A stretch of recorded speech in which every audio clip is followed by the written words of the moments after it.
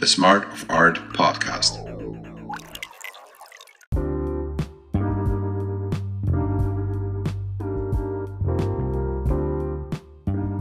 Art contains too many exception-free first principle truth. Therefore, art can never submit to the limitations of any system.